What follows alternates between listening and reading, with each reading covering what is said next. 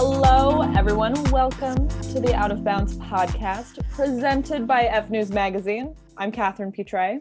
I'm Ben Kim Papelham. And I'm Aiden Bryant.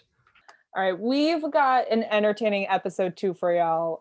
We've got the hot takes. We got the controversial opinions. We got the fan fever. Today, we are selling each other on our favorite sport teams, all right? Why we love them, why they're our favorites, and hopefully, maybe by the end of the episode, we'll have persuaded each other to join our team's fan bases, right? Bring them to the dark side. So to kick this conversation off, I'm going to throw it over to the one and only, the inimitable Aiden. All right, get us started, my friend. Thank you so much. So the team I'm going to be discussing mainly today is going to be the New York Knicks. I think the most interesting thing is that I wouldn't say they're my favorite team. I think my favorite team has to be the New York Yankees, but I feel like if I talked about them for more than 2 seconds, people would just turn the episode off. And there's just not. I was talking to my dad about this because he's a big fan. He's a big Yankee fan too. And it's like, you could talk about the Yankees, like, they've had all the great players. They've won 27 championships, but there's just not a lot there. It's like they're really good. They're always going to be really good. There's just nothing. There's not a lot of substance there, for me at least. I know that doesn't really make a lot of sense, but to me, there's not too much substance. You're coming right in with the hot take. Somebody is listening right now and they're like, damn, he really came from. I love the Yankees. I mean, I love them. They're great. I got tickets to go see them play the Astros, social distance and everything, but I'm so hyped for that. Ben's losing it over there. I'm going to be so mad when I go. It's going to be beautiful, but I can't stand the Astros after what they did to the sport of baseball with the whole videos scandal. And they actually, I hate them more than the Yankees at this point in my life. So the fact that you're going to go see that game just makes me cringe. All my insides just turned over like a pot sticker. And I'm just like, no. If we want to do a segment when I go to the game of just me getting thrown out of the game, which is inevitably going to happen, we can do that. I will. Oh my God! I will mail you a recorder so you can just record yourself at the game, and we'll see. Okay. I'd love to do it. It'd be great. But yeah, I'm not going to talk about them. I'm going to talk about the New York Knicks, who are the polar opposite of the Yankees. We're not very successful. We don't have we've had great players, but we inevitably waste them or trade them away for nothing. And I've always said that being a Knicks fan is my penance. Well, that Mavs pick is looking pretty good right now. Just saying. I always said being a Knicks fan is my penance for being a Yankees fan. It keeps everything balanced. And they're just, trying to describe the Knicks is just it's just so hard. Okay. What if we start with, when did you decide to sacrifice your soul to the Knicks? When I was a kid, it's actually 10 years ago, a few days ago, they traded for Carmelo Anthony. Growing up, I was a really big Lakers fan because of Kobe, because we have the same last name. So that was really the only reason why. I had a Kobe notebook and everything. And he's a great player too, but we had the same last name and I thought that was really cool. But the Knicks got Amar'e Stoudemire, and then they traded for Carmelo, which looking back was not the best move. They could have just gotten him in free agency and we would have kept all our young pieces and probably been a much better team. But it was just so fun. The team was great. I mean, Carmelo was everyone loved him when I was a kid, when he was playing in Denver. They had those sick jerseys, the pale blue. He had the cornrows. He just looked so cool. So I was so excited when he came over, and we were really good for about 3 years. There was that one season where we actually beat the Heat most of the time, and then we got obliterated by the Pacers. And I feel like the peak for me and many other Knicks fans my age was Jeremy Lin. The Linsanity was a very big deal. I actually saw one of the games. I was at the Knicks Mavs game. I think he went off. He had 40 points or something. It was insane. Knicks won. It was a really great moment to be a Knicks fan. You know, almost became a Knicks fan because of Jeremy Lin. I'm not gonna lie. So, He you almost made got a lot of people. You made the right decision in being a Bucks fan. But I see your point. It was just that insanity was like the thing growing up, and I was like all for it. Everyone loved it. I mean, you know, he was just a likable guy. He was killing it on the biggest stage in the world. Like, how could you not love him?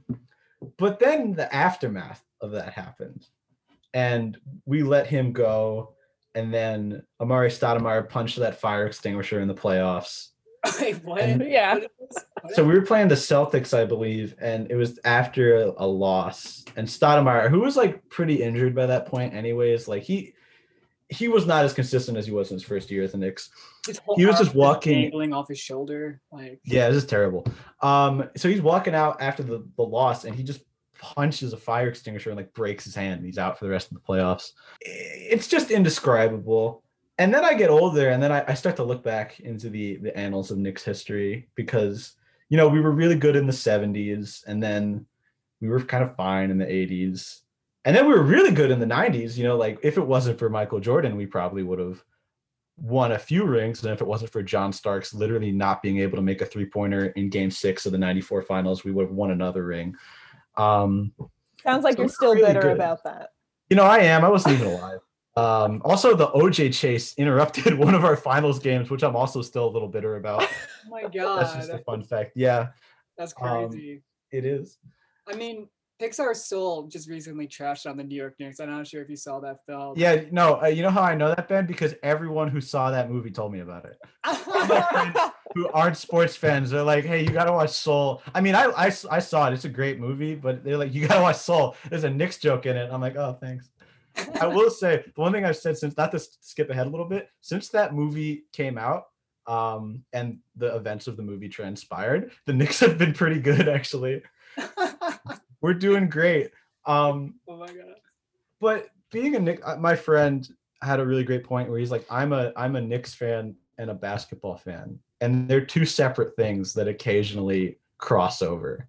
And I would agree with that because being a Knicks fan is kind of being a fan of everything that happens off the court as much as on the court. Like, I love the Yankees, but I couldn't tell you like what Didi Gregorius got up to in his spare time when he was on the Yankees, you know, because they were just so good. You didn't have to entertain yourself with other things, you know, but like there's a lot of great stuff. There's Enes Kanter eating a bunch of cheeseburgers and then not playing in the game the day after. That was a classic Knicks moment for me.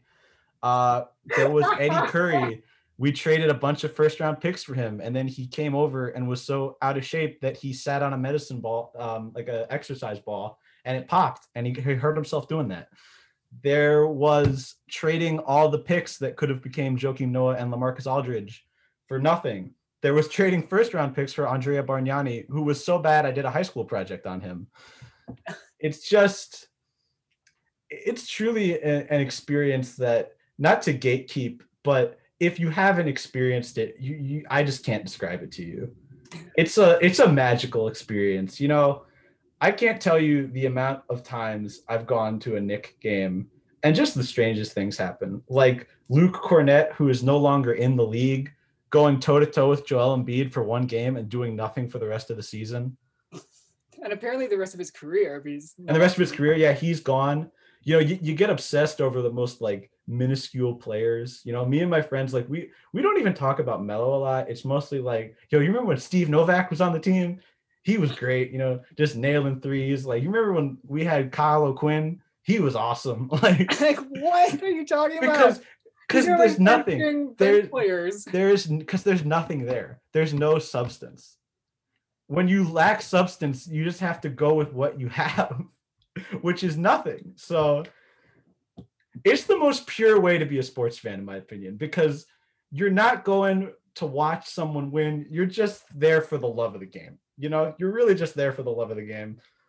That's true. So would you rather have your team, the Knicks, be perpetually good but not great, or be what they are and then somewhere down the line have one single season of glory and that's it? I feel like at this point, I'm just committed. I need that just one season just to say like this was worth it. The whole time, all the suffering, all the terrible trades, all the hopelessness was worth it for this one moment. So basically, you want to be a Cubs fan, but in the basketball realm. Yeah, I would say they're very similar. Like, because look, we're not like the Magic or like another franchise where it's like they don't really have a lot of, like the Grizzlies are a good example actually. There's not a lot of history there. Like they're not really important in the grand scheme of things. Like the Knicks are the most valuable franchise in the NBA. We're worth like $5 billion and we've been awful for years now. For years. And I mean, it's like they were the media, their sports' biggest media market, and the fact that they were great, like actually great for like a couple decades, is what makes it so aggravating whenever I talk to like older Knicks fans who are like, why can't we just be great like we used to be? You know, I haven't even gotten into James Dolan, but that man he's the reason. I'll tell you right now, it's James Dolan, the man who plays guitar on the team plane coming back from road games. The man who also uses his ownership of Madison Square Garden to make his band open for bigger bands. Like, it's so sad. Oh, he's so sad. He has inherited all his money. He had that weird feud with Spike Lee and Charles Oakley a few years ago. There was one fan who wrote like a letter to like a radio station or something about how the Knicks were so bad, and James Dolan responded and called him out and like, you're not a real fan. Like, he's the reason why no one's coming to New York. Like, that's the reason why KD went to Brooklyn, is because of James Dolan. Like, that's rough. It is, but I wouldn't trade it for anything else. My friends almost became Nets fans, but then they got KD and Kyrie, and they were like, well, now we'd look like bandwagon fans. And I was like, haha, you're stuck with it now. You can't get away. Like, you got to be here until it's over. Like, it's a beautiful experience. I wouldn't recommend it to anybody, but if you really want to know the purest form of being a sports fan, I would say be a Knicks fan. Yeah, I love how like you're selling us on it and your main argument is there's nothing there, but I love them anyway. Like, you're really getting me to the Knicks, like, thanks. It's like slightly masochistic, you know what I mean? It's like, suffer with me, because suffering is the true form of loyalty. Look, it's suffering, but it's also like, it's kind of like when you're walking and you see like a leaf falling from a tree and you just appreciate the banality of the moment and how beautiful that is. That's kind of what it is to be a Knicks fan. That is from Soul. I stole it from that. That is Soul. It's like that scene in Soul where you just realize it's all the little parts, you know? It's like, it is watching Steve Novak make 5 threes in a quarter and never amounting at anything. It is watching Landry Fields also never amount to anything. It is watching J.R. Smith take a terrible shot at the end of the game and almost losing. My God. You know, it's an experience. You know, if you really want to challenge yourself, if you want to have a spiritual experience, but you don't want to like take ayahuasca or something, I would say be a Knicks fan. Oh my God. I do want to defend my boy Steve Novak, because he played one season for the Bucks where he was like our 12th man, and now he after he retired, he became the Bucks official announcer. Oh, he's a god. I love Steve Novak. He's a better announcer than he was a player, and I don't know if that's a compliment or not, but I just love him. He was a great 3-point shooter. I almost got his autograph at the game, fun fact, but I was waiting for Jeremy Lin and I didn't get it. Damn.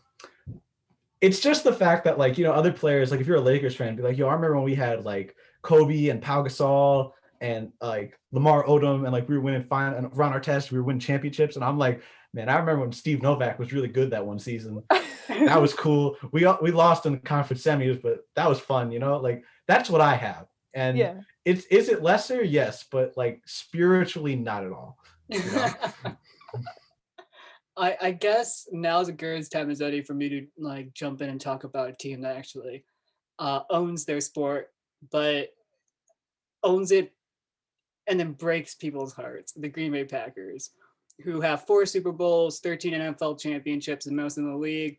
But over the past decade, they've been to the NFC Championship in 2014, 2017, and recently 2020, and have just had absolutely brutal losses in the NFC Championship round.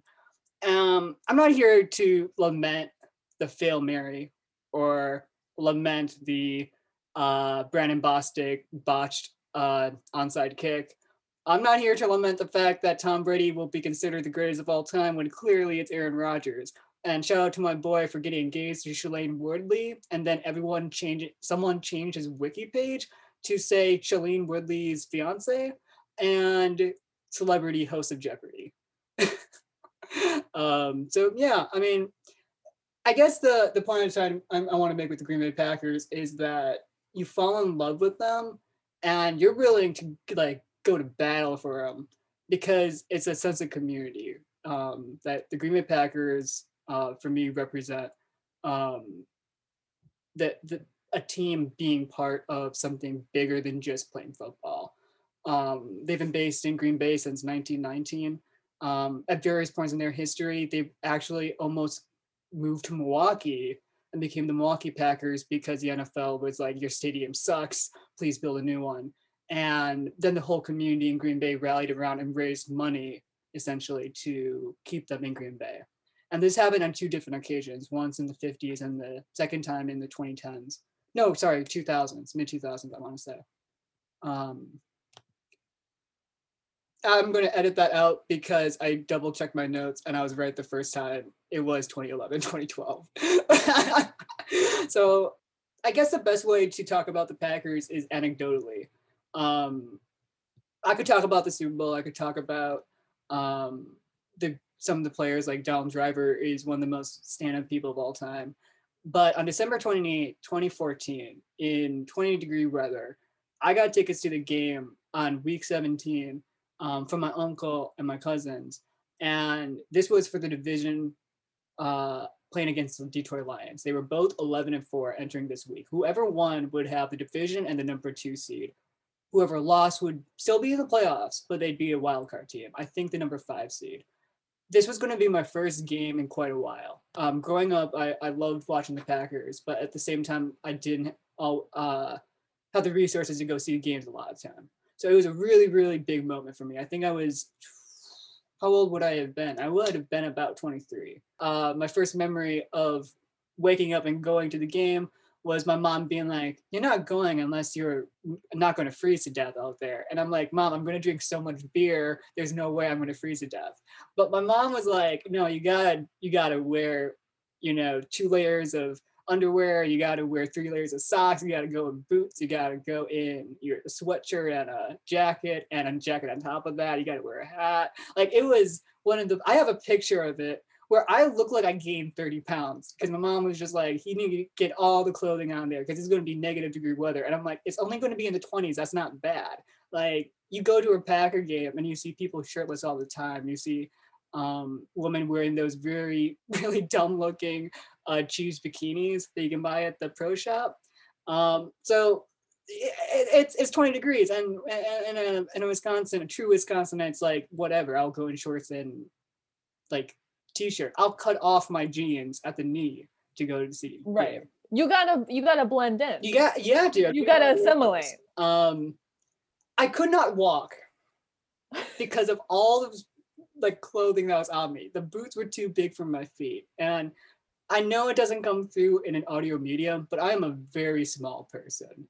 And so trying to get through a crowd of literally thousands of people with boots that were about 3 sizes too big for me was an absolute nightmare. I remember my uncle having to just pick me up and carry me at times because of just how, 1, it was icy, but 2, trying to climb upstairs was like an impossibility. And this game was just one of the most surreal environments.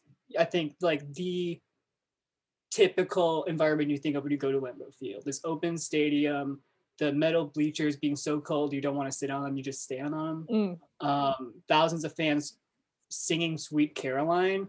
And like, I don't know where this dates back to, but Sweet Caroline is the rallying cry of the Green Bay Packers. And in this game, I guess what I'm trying to say is that the Green Bay Packers is history. It just seems to always be the underdog mentality of, we care so much about football because football is life. It is in Green Bay. If you live in Green Bay, it's just Packer memorabilia everywhere. We have a giant statue of a player, number 80 for Donald Driver, outside like the Neville Museum. All of our like signs are named after like coaches who won the Super Bowl. You see like Green Bay Packer plates, license plates on like every car, and people who have tattooed the G on their arm. The stadium itself is situated in the middle of essentially a neighborhood. You literally are surrounded by just resident houses. And shout out to the people living in those resident houses, because they charge $20 to $40 a pop per car to park there, so people can walk to the stadium easier. And so you can make a cool $1,000 on home games during a season if you live close by, because you're like, hey, do you not want to walk far enough? $40. And so like on game days, you'll drive down the streets and you'll see the people like standing outside with like, park here, $40 and enjoy a free lemonade. They figured it out. And it's just an awesome experience to like feel like you're part of a larger community. The game within the game, the actual game for the Packers kind of, I felt like was representative of that. This was the game where Aaron Rodgers hurt his leg throwing a touchdown to Randall Cobb and had to be taken off the field for halftime. And there was a dead hush in the crowd. Like, someone just scored a touchdown. Cobb just caught a touchdown and no one was just doing anything, because everyone was just in silence, because everyone was like, our season's done. Because Rodgers is walking to the locker room. After a halftime, and at some point the Lions came back and tied the game. We were up 14-0. Lions came back, and now they took a 17-14 lead or something like that. Rodgers comes back out of the locker tunnel and no one's watching the game. Everyone is watching like the video monitor of Rodgers coming out of the tunnel. And you just hear MVP, MVP, MVP chants going throughout the entire crowd. And it was like, I have never been part of an experience before unlike it, where you could feel just like the energy of everyone.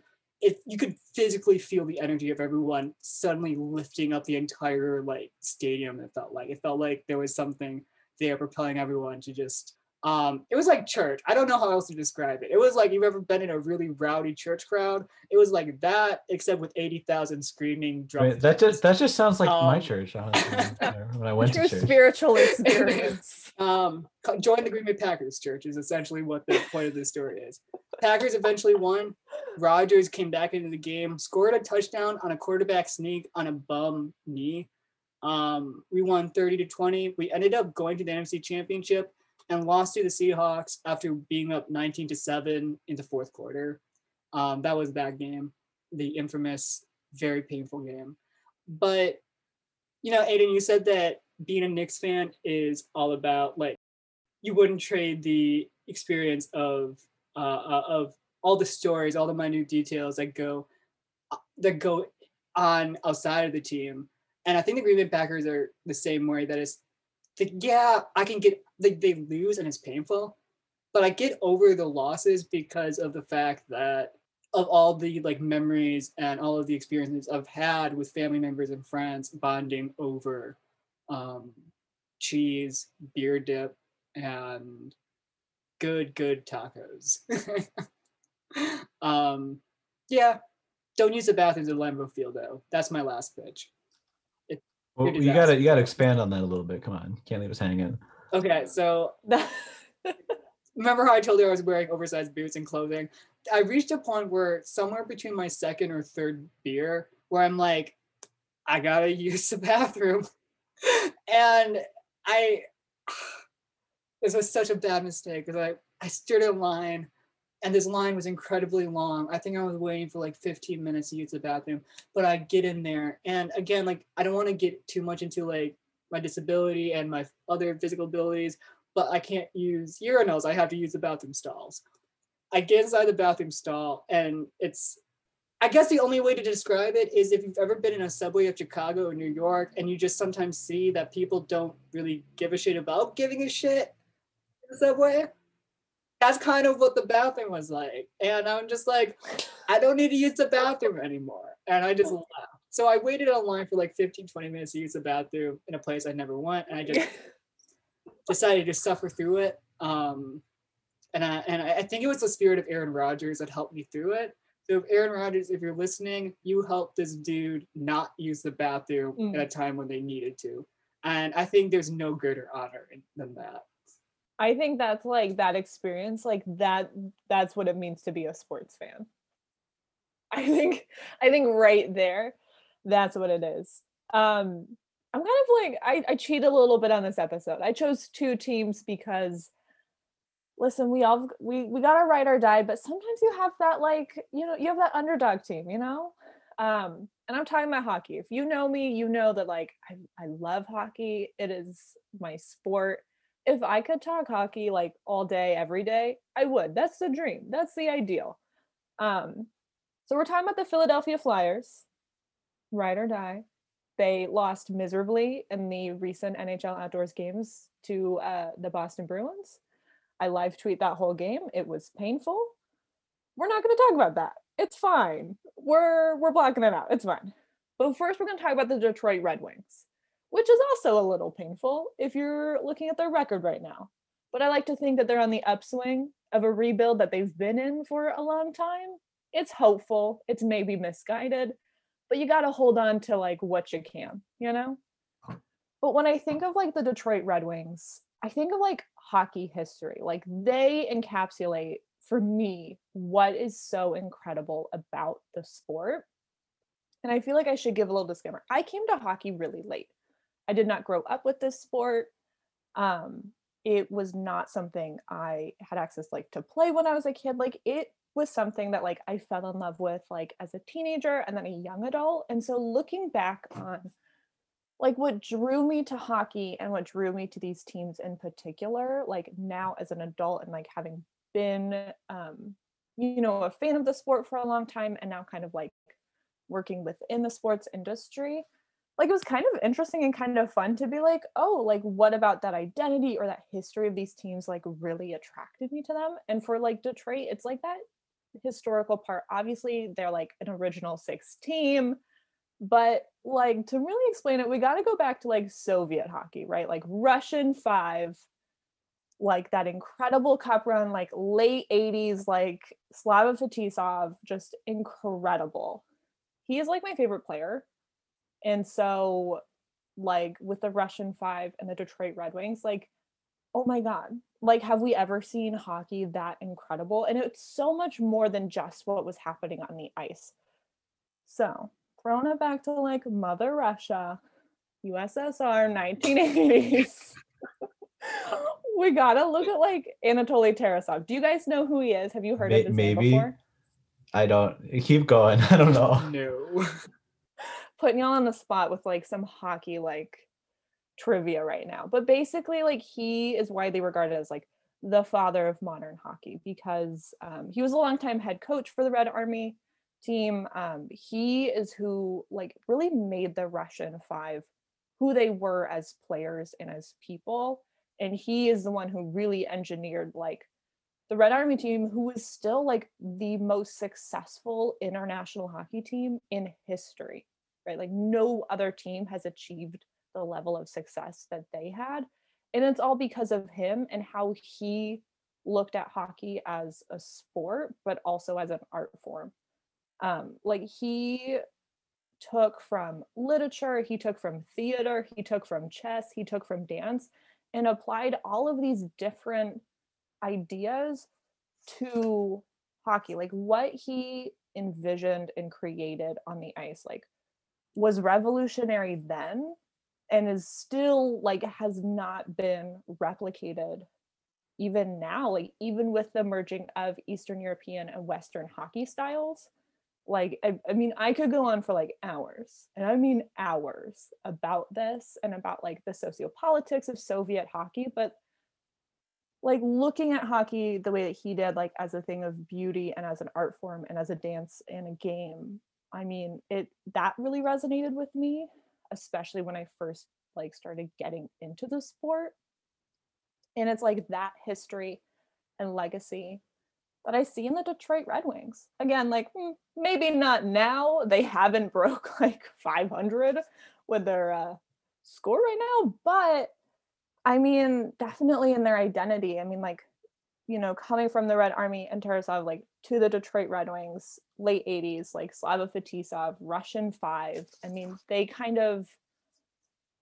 they really honestly changed the course of hockey in North America and playing styles and strategies and just like how it looked on the ice. Like they changed that, but they also changed the course of history and sociopolitics and like inside and outside of the sport of hockey. I mean, the Russian 5 and the Detroit Red Wings and that kind of merging of Russian players into the NHL, which was a huge thing and very controversial at the time, like that had sociocultural and political implications far outside the sport. And so it's like that I find so fascinating and so interesting and really kind of like, I don't know, like makes the Detroit Red Wings who they are because of this impact that they've had that is all encompassing. Obviously, again, like remarkable cup runs, late 80s, early 90s, original 6 team, like, and looking at where they are now, I'm not making any like, Stanley Cup predictions here. If I were, the Detroit Red Wings would not be my pick. They're not going to make it. I'm sorry. But what I love about them and the team right now, obviously there's like Larkin and Bertuzzi and Greiss, like they have the team. They do lack like the finish. They don't have that top end talent that they need, but the effort's there. Even when they're like down 6 in a game, it's third period, it's hopeless. The effort is there every time they step on the ice. And it's that kind of team mentality that I think comes from this history and legacy of the Red Wings that I see every time they play. And that is what keeps me coming back. It's like that pure like love for the sport and like love for hockey that like gets me even when I know they're going to lose. They're not going to beat Tampa Bay. I get it.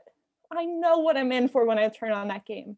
But I watch it because I love the Red Wings and I love what they stand for historically. So that's like the first team. Any thoughts so far? Do we have any secret Red Wings fans in the midst? Well, no, but as a Colorado Avalanche fan, I'm a little salty, not gonna lie.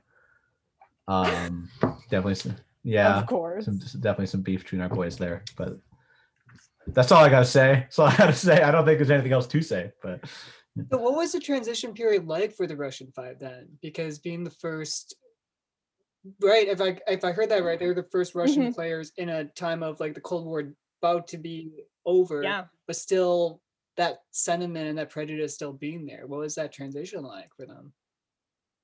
I think it was really hard. Do you guys know who Don Cherry is? He was like the longtime host of Hockey Night in Canada. Aiden's nodding his head. I don't know. He's recently let go in the past couple of years, but he was really vocally against Russian players coming to the NHL, like on TV, very vocal. You're right. Height of the Cold War, a ton of anti-Russian sentiment, ton of like anti-communist sentiment. And again, it's a really complicated situation. We could honestly do a whole episode on it, but it was really hard for them to assimilate, especially because the Eastern European hockey style in Soviet Russia was so categorically different from the Western hockey style. Western hockey at the time was a really individualistic game, not a ton of passing. It was really like everyone had their own role, and it wasn't as much of, an all-inclusive group effort. Whereas when you saw like Soviet hockey, you'd have like 8, 9, 10 strings of passes in one play, and you just don't see that anymore.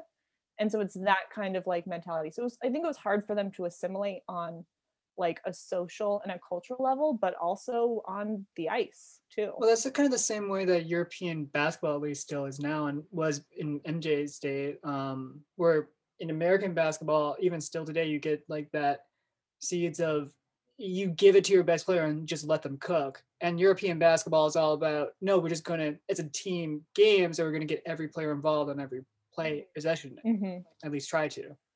So it sounds like hockey is similar in that regard. Yeah, I don't know. I love hockey. And I'm also gonna, again, like we can't end this conversation without mentioning like Gritty, of course, and the Philadelphia Flyers, because they are my fly or die, get it? Get it? Yeah, but They're my fly or die team. I love them. if anyone's going to be a serial murderer, it's going to be Gritty. Gritty's going to burst through my room like the Kool-Aid Man and just be like, "You're telling me now." Like, I'm terrified of Gritty. Please explain what Gritty is. Who knows? Who knows? And that's what's like so perfect about it, because we're like, what is Gritty? Who is Gritty? If you aren't following Gritty on social media, please do yourselves a favor and do it, because Gritty on Instagram and Gritty on Twitter is like, oh my God, light of my life. Like, wonderful. Did Gritty get sued for maybe assaulting a child? Yes. What? This was a long time ago. It was a long time ago. He's been around for like 3 years. Listen, time is an illusion. Gritty transcends, like, you know. We are talking about the person behind the mask and not the mascot himself, just for our listeners at home who might feel like, what just happened? I mean, are they one in the same? I was gonna say, there's a person behind there? I didn't realize. I'm sorry. I forgot that Gritty just lives in the snowy mountains and just comes out to feed off of the hockey energy. Do you know what Gritty's backstory is? I have no idea. But there's lore? The backstory? Yeah, dude. Oh my God. Like, Gritty is a rabbit hole that like we could totally like just lose ourselves in. But basically they're like, yeah, we found Gritty just like living in our arena and now he's here. Incredible marketing. Oh my God. Wonderful. I love it. And Gritty's like obsessed with Claude Giroux, the captain of the Philadelphia Flyers. And like whoever is in charge of like the Gritty image, they really went all out. They really put all their cards on the table and said, have at it. A couple quick highlights of Gritty's Twitter thread. At TSA, I'm ready to be randomly selected for a frisking. Mm-hmm. Gritty also posted, my first and last love is self-love. And then there's a video of roses by a campfire and him staring deeply into it. It's still there for the world. An inspiration, an icon, I think. Like a king. We love him. We stand Gritty. No, I love Gritty, like as an entity. I think that's wild and hilarious. But also like the Philadelphia Flyers, like obviously their identity is grit. That's how we get Gritty, determination, whatever. It's like all of these qualities like I want to see in myself and like I see emulated into that team personality. But obviously it's like the Broad Street Bullies, the rivalry with like the Pittsburgh Penguins. Sorry, Pens fans, we can't be friends. It's not gonna happen. Like, screw it, you know? But they're like a fun team. And I think especially right now, deeply inconsistent. What are you gonna get on the ice? Who knows? Are they going to lose 7-3 to the Boston Bruins in the NHL outdoor games and Lake Tahoe? Yes. Are they going to like almost make it to the Stanley Cup Finals? Probably, maybe. We'll see. Like they have like a really exciting group of young players and like Travis Konechny and like Ivan Provorov, Carter Hart, their young goaltender who is my age and is making like millions of dollars playing hockey. Crazy how that happens to people. But they also have like a really strong veteran core. And I think it's that kind of combination of they have like all the pieces are in place for a really, really successful team. They just need that confidence and they just need consistency. And so every time you watch them, they could win or they could lose miserably. Who knows? And you keep coming back for more because you love them. And Gritty will probably like find you in your sleep if you stop loving them, you know? Oh my God, that's horrifying. So I guess I really am not becoming a Flyers fan then. You're either with Gritty or you're against Gritty. That's all I'm gonna say. Okay. I'm gonna leave it at that. I'll lock my doors at night. What percentage of your fandom is motivated by fear of Gritty? Gosh, Aiden, I think that's a question I don't want to answer. Fair enough. I don't think we'd like them. But I love it. No, the Philadelphia Flyers, like obviously I love the Detroit Red Wings. They're my underdog team. I feel like there's always, I think in all of our teams today, there's kind of like that underdog quality. You want to root for like the, you know, the team who like maybe has to fight a little bit stronger, really, I think, is like what makes a team exciting. Yeah, and I think I guess just to bounce off that, and sorry to go back to the Packers, but part of that like mentality of the Packers is the fact that we're the smallest market in the 3-4 major sports. It's the only team that doesn't have an owner. It's completely community funded, with community stockholders. But also just the fact that we're all in the frozen tundra and people don't seem to respect like the players on a national scale. When you hear about like the greatest players at their position is never Packer players unless it's Rodgers, simply because we don't get much media coverage as much. And I think there's a weird pride in that, that you don't go get as much attention. And I definitely feel like we all three of us have that. There's a community to it. Yeah. And everyone kind of has that shared identity. And like, I'll just say this. I was not surprised by either of you bringing in the Knicks or the Packers. I was like, yeah, sounds about right. Aiden starting was like, yeah, I'm bringing in the Knicks. I'm like, yeah, we knew. We figured. It couldn't have been the Expos because they don't exist anymore. So just a dagger. You know, there it is. It's time to put this to bed. So the fun fact I wanted to share from the my anecdote of going to the Packers-Lions game is Micah Hyde had a 55-yard punt return for a touchdown in the game. That is the last time the Packers have scored a punt return for a touchdown. And I witnessed that. And I'm not saying my prison's cursed the team, but I am saying there is a distinct connection you can draw between me being there and me not being there in the stadium and them not scoring touchdowns. I think what we have to do now, we have to take an F News road trip to the Packers home opener and see if they score a punt return touchdown when you are there again. Yeah, maybe it's like, maybe the reverse is true, like where you're the lucky charm, like you're the missing piece. What if I have to live in the stadium and I become the new Gritty? You know what I mean? I mean, listen, have at it, my friend.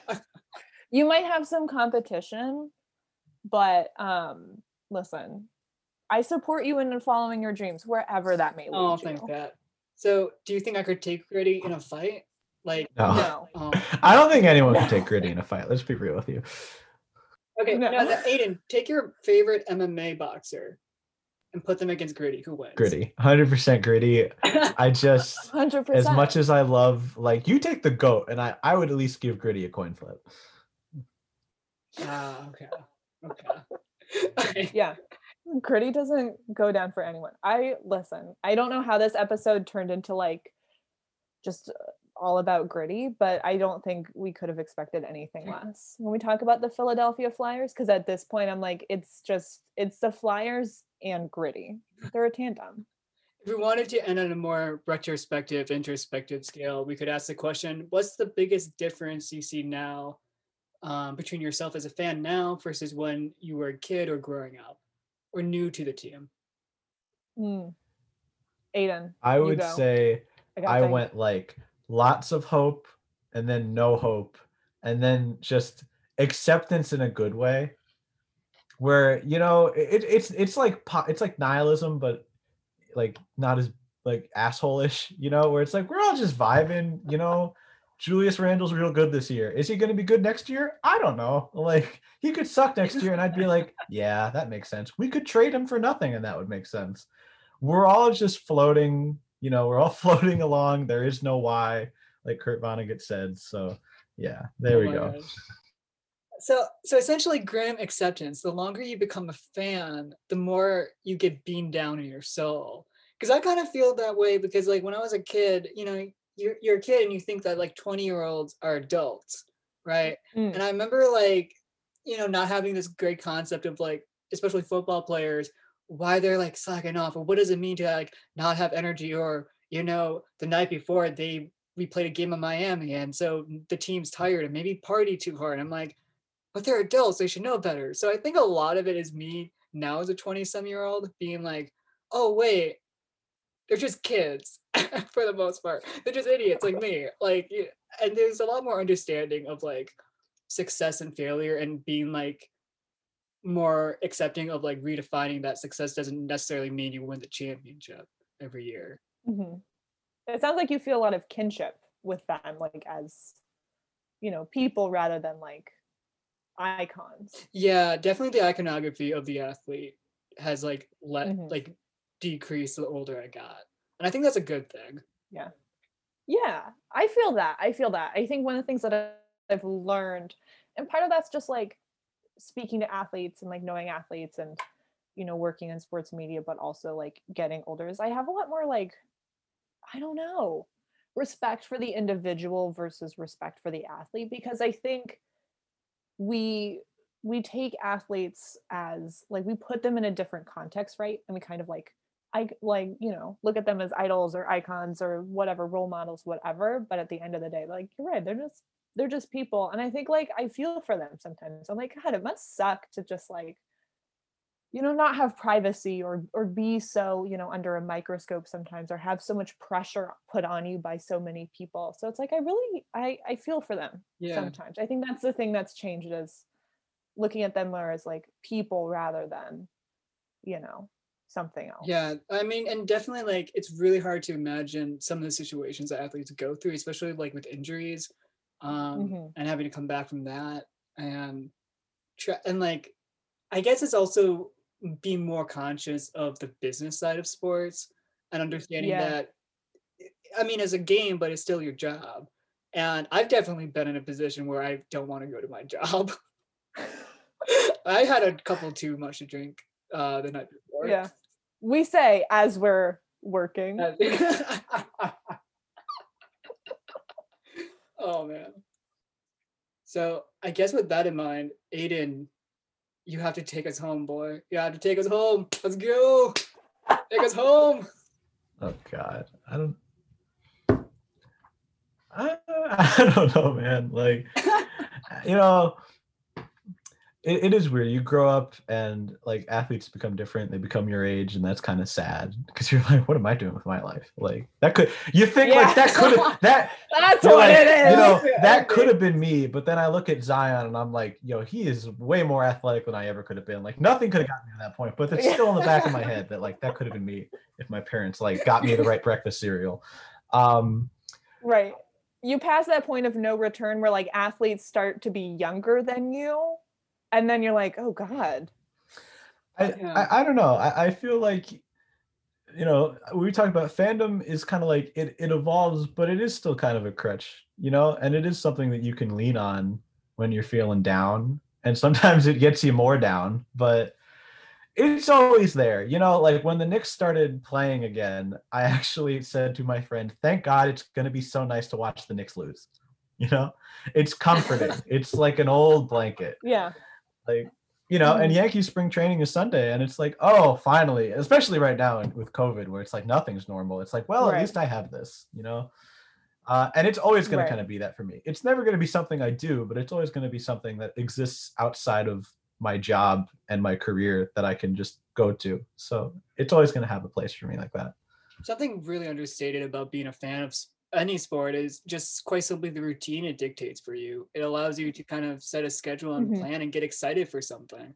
And I think that's sometimes I don't want to undermine that aspect, because I definitely have had situations where I'm like, I can't hang out. The Packers are playing. like sometimes it's just like, I love you. You're a great person. You're a friend. But I love the Packers more. And I know that's hard to hear, but it's true. There have been many times during like my friends are like, we're gonna play D&D, and I'm just sitting there like, and they're vibing, and I'm just kind of like, this is fun, but I'm also watching the Knicks game on my laptop, being like, now this is where it's at. I have that. Oh, yeah. Yeah. As we wrap up the episode, and we ended on the note of gritty and sports being a community and an identity that we all can find our place in. Thank you for joining us for episode 2 of the Out of Bounds podcast presented by F News Magazine. Join us back for episode 3, topic still TBD, but come back in 2 weeks and we will have something for you then. Thank you. I'm Ben. I'm Aiden. And I'm Catherine. We'll see you next time. Is D&D a sport? Maybe. That could be an episode.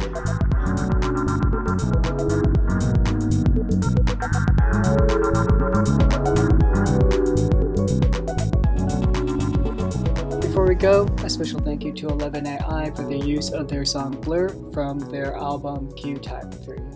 You can download that song and more on Spotify under the name 11AI. And a second thank you to Jay Cheng for the use of her artwork for this podcast. You can find her artwork on her website and Instagram, Jade Cheng. Thank you.